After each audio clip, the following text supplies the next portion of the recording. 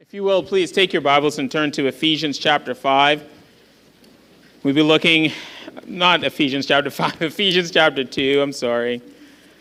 I have Ephesians chapter 5 on the brain. I've been reading and studying that quite a bit over the last several weeks. So Ephesians chapter 2, and if you're visiting today, we've been doing a series on Ephesians called The Believing Church in an Unbelieving World. And we've been looking at how does the church function how do we function as believers in a world that is unbelieving? And there are so many glorious truths in these passages. And we've been in Ephesians chapter 2 now for the past 2 weeks. This is our third and final week. And I keep telling folks that please, I want you to go back and go through this passage.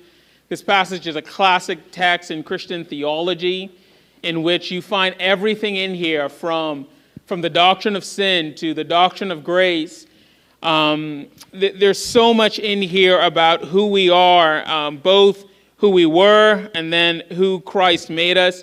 And the power of this text is found in the various contrasts. In fact, there's 3 major contrasts. I counted 11 in total, so if you're looking for a Bible study, go through this passage and you'll find 11 of those in total. But I've only given us 3. One is from death to life, and then the other one is children of wrath to children of grace. And then we're going to look at the last one today, having to do with our works as believers. And all of these are found in there and so much more. But with that, let's go to our Lord. First of all, in reading this text, this is the inerrant, inspired Word of God, and I commend it to your hearing. Ephesians chapter 2, verse 1 through 10. And you were dead in trespasses and sins, in which you once walked, following the course of this world, following the prince of the power of the air, the spirit that is now at work in the sons of disobedience, among whom we all once lived in the passions of our flesh, carrying out the desires of the body and the mind, and were by nature children of wrath like the rest of mankind. But God, being rich in mercy because of the great love with which he loved us, even when we were dead in trespasses, made us alive together with Christ. By grace you have been saved, and raised us up with him, and seated us with him in the heavenly places in Christ Jesus, so that in the coming ages he might show the immeasurable riches of his grace and kindness toward us in Christ Jesus. For by grace you have been saved through faith, and this is not your own doing. It is a gift of God, not a result of works, so that no one may boast. For we are his workmanship, created in Christ Jesus for good works, which God prepared beforehand that we should walk in them. Now all flesh is as grass, and the glory of man as the flower of grass. The grass withers and the flower fades, but the word of the Lord shall endure forever. And this is the word that will be taught unto you. Amen and amen. Well, let's go to our Lord in prayer. Father, indeed, this is your word, and these are your people. Thank you for the beautiful worship we have already experienced through the songs and through the reading of the liturgy. Holy Spirit, thank you that you are here, and we know you're here because we are told that wherever 2 or 3 are gathered together in your name, you are in the midst. And so, Holy Spirit, I pray that you might do the work that is necessary in our hearts and minds to enliven us, to cause us to love Christ more, and to cause us to follow Christ more.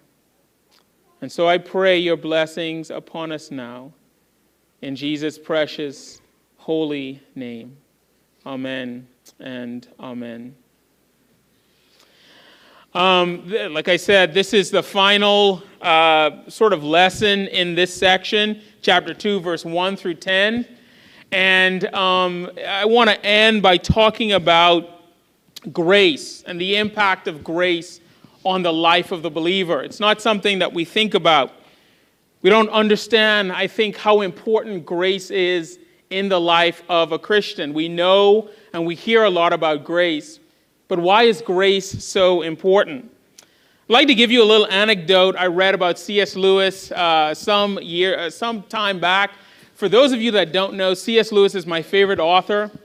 I appreciate C.S. Lewis so much, I named my son after C.S. Lewis instead of after me. You know, he could have been named Dennis George Lewis II, but instead I named him Caden Seth Adler Lewis. Now that's not C.S. Lewis's name. His name was actually Clive Staples Lewis, but my wife vetoed me, and I think rightly so. Imagine going around in today's public school with the name Clive Staples. I don't think he'd last very long. But I just absolutely love the writings of C.S. Lewis, and here's one of my favorite anecdotes about C.S. Lewis.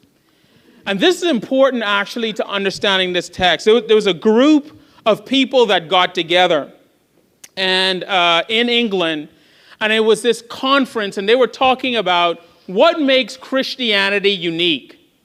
And they set apart all of these doctrines, and they said, isn't the Christianity unique? And they all said, no, because other faiths have a resurrection story. And then they asked, well, is it the incarnation? And I said, no, other faiths have the incarnation again. And they started going on and on. Is it the Bible that makes Christianity unique? And they said no. And so they kept going on and on and on for hours. And then C.S. Lewis just stumbled into where they were.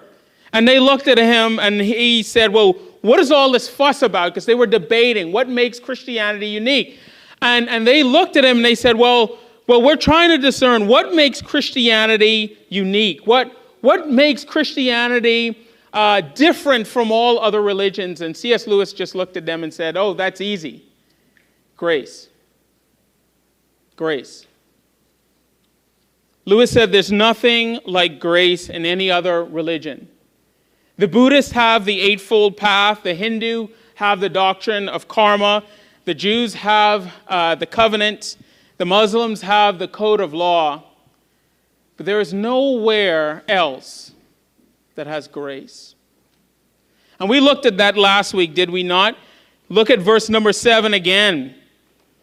It says that we were saved so that in the coming ages he might show the immeasurable riches of his grace in kindness toward us who are Christians. In other words, it's grace that sets us apart. And if you notice, there are 3 times grace is mentioned in verse 1 through 10. The first one is mentioned in verse number 5 when it talks about our union with Christ, us being made alive with Christ. Paul is saying that's by grace. And then when Paul wants to talk about the kindness of God, how do we see the kindness of God? In verse number 7, he talks about the immeasurable riches of his grace. And now in verse number 10, he's talking about the effect of grace on the life of a believer. And if I were to put the sermon today in just a succinct concept, I want to ask the question, what impact has grace had on your life if you're a believer? What is the effect of grace by faith? That's what he says in verse number 8. For by grace you have been saved through faith, and this is not your own doing. It is a gift of God, not a result of works, lest anyone should boast. And verse number 10 then, which we will look at today, which is the meat of what we're going to talk about today, asks the simple question. If you've been saved by grace through faith, how does that impact your life? What is the result of grace through faith in the life of the believer? That's the last thing I want to look at from this passage. And Paul mentions 2 things. The first one is we become God's workmanship. And the second one is that you walk in good works. That's what the impact is. First of all, we are God's workmanship. Now, I love this word workmanship. There are many words to describe the Christian in the Bible. One of them is the word Christian. Another one is the word beloved. Another one is the word saint. And the other one is the royal priesthood. But I love this word workmanship. Because the word workmanship that Paul uses here is the word poema. And it means, it's where we get our English word poem. A poem. Now, he's not just talking about any old poem, right? He's talking about a sophisticated piece of work, a work of art, in other words. Paul is saying something intrinsic about the believer. But before we get there, I want to focus not just on the work of art that Paul says we are, but I want to focus on the work of the artist. Notice, first of all, Paul says here, we are his workmanship. And I want you to circle the word his. Because Paul is saying something about God that's incredible to hear. Incredible. Paul is saying this: when God remade us in Christ, we became a unique work of art. Now, you remember back in the book of Genesis, it says in Genesis chapter 1 and 2 that when God created us, that creation was good. In other words, that creation was fitted for the use that God intended. That's what good means. It means that it was fitted for the use that it was intended. But here in this passage, Paul says, what does a life look like when it's been remade by Christ through grace? Paul says it looks like a work of art. He's trying to describe something completely new. And what gets me is this shows the limit of language, right? How do you describe something that is wholly new and different? How do you describe something that's miraculous? How do you describe something that's glorious and majestic? What words do you use? I mean, look at them. The way we sort of said it here is the word workmanship, but that doesn't get to it. That doesn't describe anything. I looked at a number of different translations, and they all try to do something wonky with it. They say, well, we are a workmanship, or we are a work, or it describes us as something like a masterpiece, or something made new, or handiwork. But none of that does it. None of that gets to it. Because what Paul is saying here is that if you have been the recipient of God's grace by faith, you're something completely new. You're something that's been completely designed that only God can do. Nothing else can do it. If you walk into my house, you walk through my front door, and over to the right is a giant turtle. And you could probably guess what we call this giant turtle, right? Of course, Yertle the turtle. Those of you familiar with Dr. Seuss. And every time I walk in, I look at Yertle the turtle, and you know what strikes me? You can give me a piece of wood, and you could teach me as much as you want about woodworking, and you know what I'll never be able to do? Design something like Yertle. You know, when I look at a tree, I just see a piece of wood. That's it. But there was an artist that looked at a tree, and he saw something uniquely, that he could uniquely design and fashion.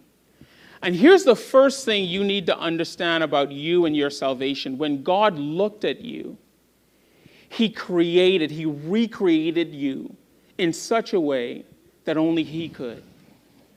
He made you and he fashioned you into something that is wholly unique and wholly special. He made you into something that's completely beautiful. Jonathan Edwards, a noted theologian, said it like this: the supreme mind on conversion, the spiritual life which is reached in the work of conversion, is a far greater and more glorious effect than mere being and life. God's most stupendous creation is man made alive. As the subject of Christ to creation, we are the ultimate workmanship, his masterwork. What is Jonathan Edwards saying here? He's saying something amazing. He's saying, look, Christian, yes, you've been made in the image of God. That's Genesis 1 and 2, and that's beautiful and amazing. But when you become a Christian, something else happens. You are remade into something that's beautiful and amazing and fashioned by God for a particular use. Now, you might be sitting there and you said, Pastor Dennis, that's great, but what is the practical application for that? And I want to give you 3 real quick. The first practical application is this: you undergo a profound character change when you are made new by Christ. Notice with me in verse number 9. Paul says that when you are a recipient of grace through faith, Paul says you realize that it's not a result of works so that no one may boast. What is he talking about but boasting? What is boasting and why do we do it? Why is it that we have this propensity to boast in our own self as a result of the work of Christ with us? Here's what boasting means. In the ancient Near East, when you would fight, when you would go to fight, you would line up in a sort of a row, and you would look at the enemy. And you knew in that moment that you were probably going to die. You were probably going to get a sword slashed through you, that you're going to get a spear in you, or you're going to get some kind of bow and arrow shot through you. And in that moment, you need something to psych you up. So what do? You say, oh, our king is the most glorious king. And everyone would say, yeah. And then we're like, we have the best weapons in the world. And you'd be like, yeah. And our men are the biggest, strongest men in the world. And everybody would be like, yeah. And they would run into battle because they knew that they needed to psych themselves up before they were horribly massacred, right? That's what they were doing. They were boasting. Now, why do we boast? Why were they boasting? Well, they boasted because of their insecurities. They didn't really think that they were the best warriors. They didn't know that. Why were they boasting? They were boasting because of fear. So they were afraid to die. Why were they boasting? Because they were anxious that they weren't going to see their families again. And let me ask the question, why do you boast? Why are we so filled with pride? For the same reason. Why is it that we boast in ourselves? Why is it that we talk about ourselves so much and we put so much confidence in ourselves? Paul says it's a result of our insecurities, fears, and anxieties. That's why. But Paul says when we are made new by Christ, we don't boast in ourselves. We don't boast in any of our accomplishments. We don't boast in how smart we are. We don't boast in how much money we have. We don't boast in what our position is. We don't boast in our talents. We don't boast in any of that. Why? Because we've been made new. We're a new creation. We're something completely different from what we used to be. And that has nothing to do with ourselves. That's why our character changes. And by the way, notice the progression that Paul gives. Before we could actually perform good works, God has to change us in order that we perform the good works. In order for you and I to have a different character, we need to have a new nature. So Paul says that's the first thing that changes. Our character is different. We're no longer people who look at ourselves and try to boast in ourselves. No, we instead boast in Christ. Our natures have been changed. The second thing that Paul says here is that we need to be changed in order that you and I can look and treat each other differently. It's the second reason. I had a professor in college. He said something profound once. He said, one of the reasons why human beings are so mean and awful toward one another is because we don't understand that what we really hate about God is what we really hate about one another is that we hate God. In other words, we're created in the image of God, and because we can't harm God, we harm one another. And the only way that we can not harm one another is to have our natures completely change. It changes the way we treat one another. Let me give you an example. Husband, how you treat your wife matters. Listen, if you've been made new by Christ, that affects how you treat your spouse, both husband and wife. Why is it that husband and wives yell at each other and get angry at one another and get upset at one another? Why? Because there's something broken with their nature. And Paul is saying here, if you've been changed by grace, if you've been made new by Christ, if you're this new artwork, this new beautiful thing, then you should act and be treated differently. The way we look at each other should be different. Not just that, Paul says, that when you and I are changed, we treat each other differently. Not just husband and wives, but relatives. We treat each other differently on our jobs. You could go on and on and on. There's a complete change in the way we treat one another. But the third thing that Paul indicates here through this understanding of workmanship is this: that whenever you're being made new by God, it comes at a cost. We're being shaped and molded by him. You know, this is one aspect of my Christianity it took me a very long time to understand. I never understood why God had to allow me to suffer in order to sanctify me. I don't like suffering. I hate suffering. But if you are a work of art, God has to chip away certain things. He has to break away certain things in order for you to become that beautiful work of art. Like I said, take for instance, Yertle the turtle. At some point when he was being carved, they had to take off huge chunks. They had to smooth out rough edges, and that's what God is doing to you in here today. Paul is saying that you are an unfinished work of art. Yes, you're beautiful, you're amazing, because God has recreated you, but you're still unfinished. God still needs to chip away at you. And there's some of you inside you today, God is still chipping away at you. You're still being fashioned into his image. You're still being made his workmanship. And the question is, are you allowing him to do it, or are you fighting against him? New Testament scholar N.T. Wright makes this comment. He says, when we are remade by our Maker, every atom in our makeup is given new life and a new purpose. That's you. When God is in the process of shaping you and molding you, he's trying to make something completely new, and it's glorious and amazing. And the question is, are you allowing him to do it, or are you fighting against him? You're a unique work of art. Notice the second thing is that we walk in good works. Notice Paul says, for we are his workmanship. Then he says, created in Christ Jesus for good works, which God prepared beforehand that we should walk in them. What is Paul saying here? Paul is saying for us to perform good works, we need to be made new. Everything about us needs to be made new. Everything about us needs to be gloriously changed. And notice it's in Christ Jesus. Now, why is that the case? Think about the gospel for a moment.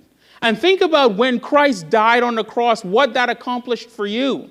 It accomplished something glorious. Ephesians 5 said it like this, that when Christ died on the cross for us, he died to present us as something splendid, something glorious, something majestic, in order that you and I can be fitted for good works. That's the progression of the gospel.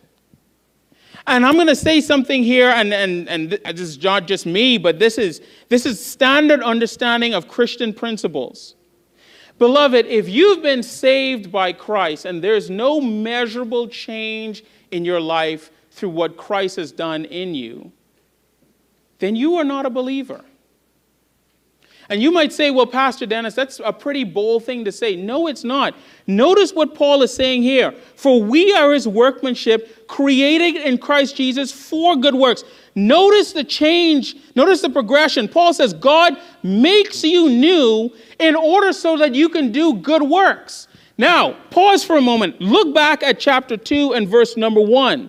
Paul says this, in the same way someone who's dead in trespasses and sins, we could look at their works and see them. They walk following the course of this world. They follow after disobedience. They go out and fulfill the passions of our flesh. They carry out the desires of the body and of the mind, and we're by nature children of wrath. Paul says, if you could look at an unbeliever and see their unbeliever by their actions, isn't it also the case that you could look at a Christian and see that they're a Christian by their actions?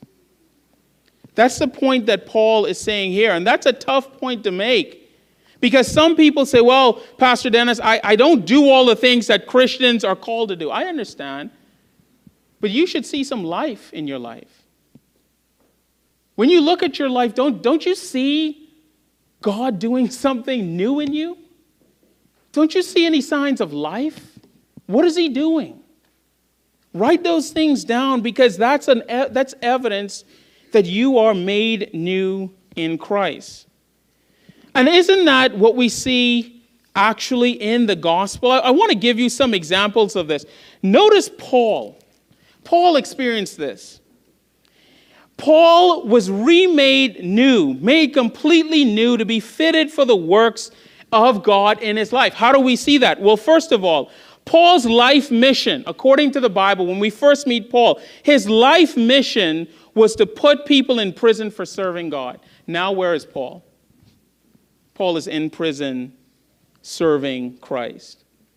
Paul's life mission was spent breathing out threatenings.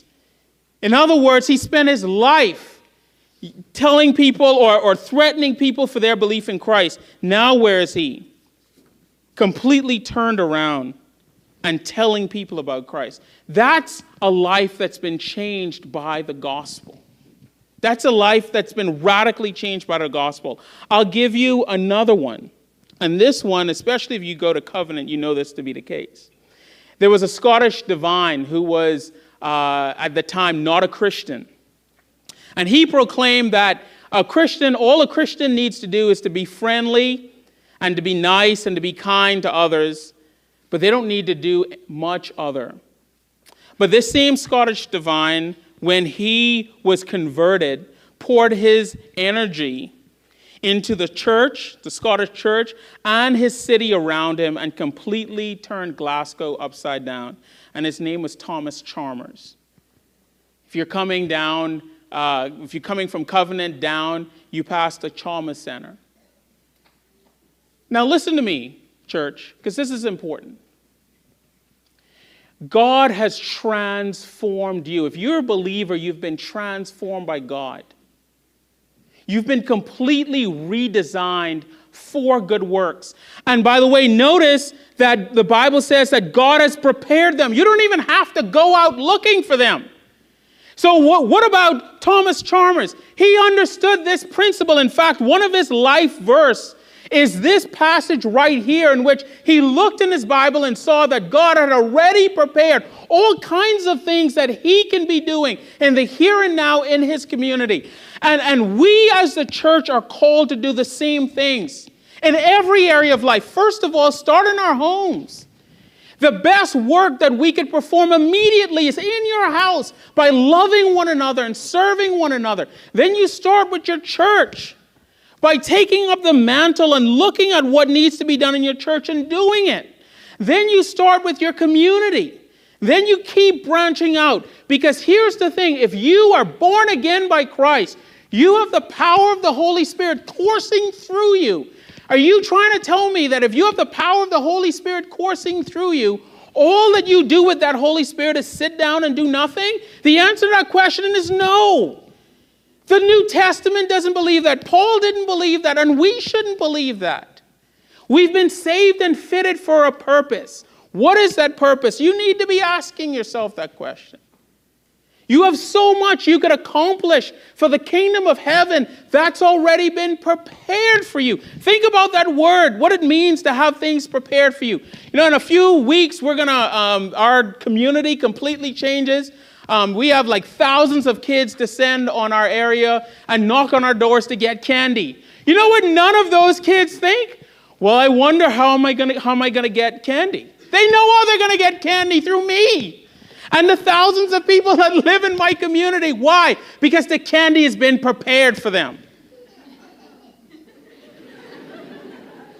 That can go a lot of different ways, but take that in the best possible way. Right? It's been prepared for them. When my children come home, you know what they don't worry about? They don't worry about what they're going to eat. Why? Because daddy and mommy prepared for them a meal. There are all sorts of things the Bible says is prepared for you as a Christian. Let me ask you a question. Are you doing those things? Look, if you've been redeemed, if you've been made new, Paul says, you are his workmanship. You're a beautiful piece of poetry, a haiku, or whatever it's called. You're a masterpiece, but you're not just a masterpiece for people to look at. That's what makes this word so difficult to translate. You are a masterpiece that's designed to do something. And the question is, are you doing it? This gets to the heart of Christian theology, and I'll end with this. You know, I told the folks in our Sunday school, one of the things at the heart of why I became a pastor, why I still do what I do is this. As we look at the church today, the church is dying. You know, Brad stood up and Brad talked about how the Lord has blessed our community, and he has. Praise God for it. But I promise you the church is dying. People are walking away from the church, young people. I'm astonished that so many of you are in here because so many of your contemporaries are leaving the church. Right now, the church universal is losing members. There are certain portions of Christendom that I think are flourishing. And the reason why they're flourishing is this: because they stay on mission. The moment we, especially in the West, in the Western church, the moment we get complacent and we give in to cultural Christianity, where we just come to church, hear good sermons, or we want to hear good sermons, or we want just to sit down and be comfortable and not be challenged in any way, that's the moment the church dies. I have 4 children. There's a number of other children inside here. I want to leave a church where they understand and know what their mission is. And that's why when I get up here, I don't hold back, because listen, the gospel is at stake. You might not go to this church, but whatever church you go to, hear me. When you go there, don't just sit down. You have the Holy Spirit in you. Get involved. Find a way to serve your local body. It's going to look different for all of us. I'm serving the local body now by preaching and teaching, but I do it in a number of different ways. And there are many of you inside here today. Take up the mantle and serve God and praise God for you. But I know there's a few of you inside here today. You're saying, Pastor Dennis, I don't know how to serve the Lord. Come and see me. I'll put you to work. Right? You know, our children sitting down sometimes, when I walk in, they immediately get up and try to find something to do because they know I'll put them to work, right? But why am I putting you to work? It's not just because I want to give you something to do. No, I want to see the fullness of Christ in you. Let me say this. Any Christian that's not serving the Lord will dry up on the vine. I hear people say all the time, my Christianity is boring. I'm like, what? What do you mean your Christianity is boring? Look, I mean, you know, there's some of us inside here today, we can't wait to go home and get some rest. Why? Because we've been running and going constantly. Why? Because there's always something to do for the kingdom. You need to tell a Christian that understands this principle to rest, because they're constantly looking for ways to serve God. And if you're sitting there thinking, well, I don't have that mechanism in me, then pray that God gives you it. You've been made new. You have the Holy Spirit in you. Get out and show the world that. Show the world what the work of grace in your heart and mind can do in and through you. Father, we thank you so much for the gospel. Lord, I'm thankful that you made us new and that you gave us this unique work of art. You made us into a unique work of art, but it's for a purpose. That we go out into the world and transformed our communities through this gospel. Lord, you know my heart. I'm not trying to beat up on our people. I'm not trying to make them feel guilty. And I'm certainly not trying to fuss at them. That's not my intent. My intent just is to say, Father, and you know this, that something glorious has happened to us. And because that glorious thing has happened to us, it should us. And make that the case, Lord. Make that the case. We thank you so much for your marvelous grace. We thank you so much for what you're doing in all of our lives. Just bless us now, I pray, in Jesus' name. Amen.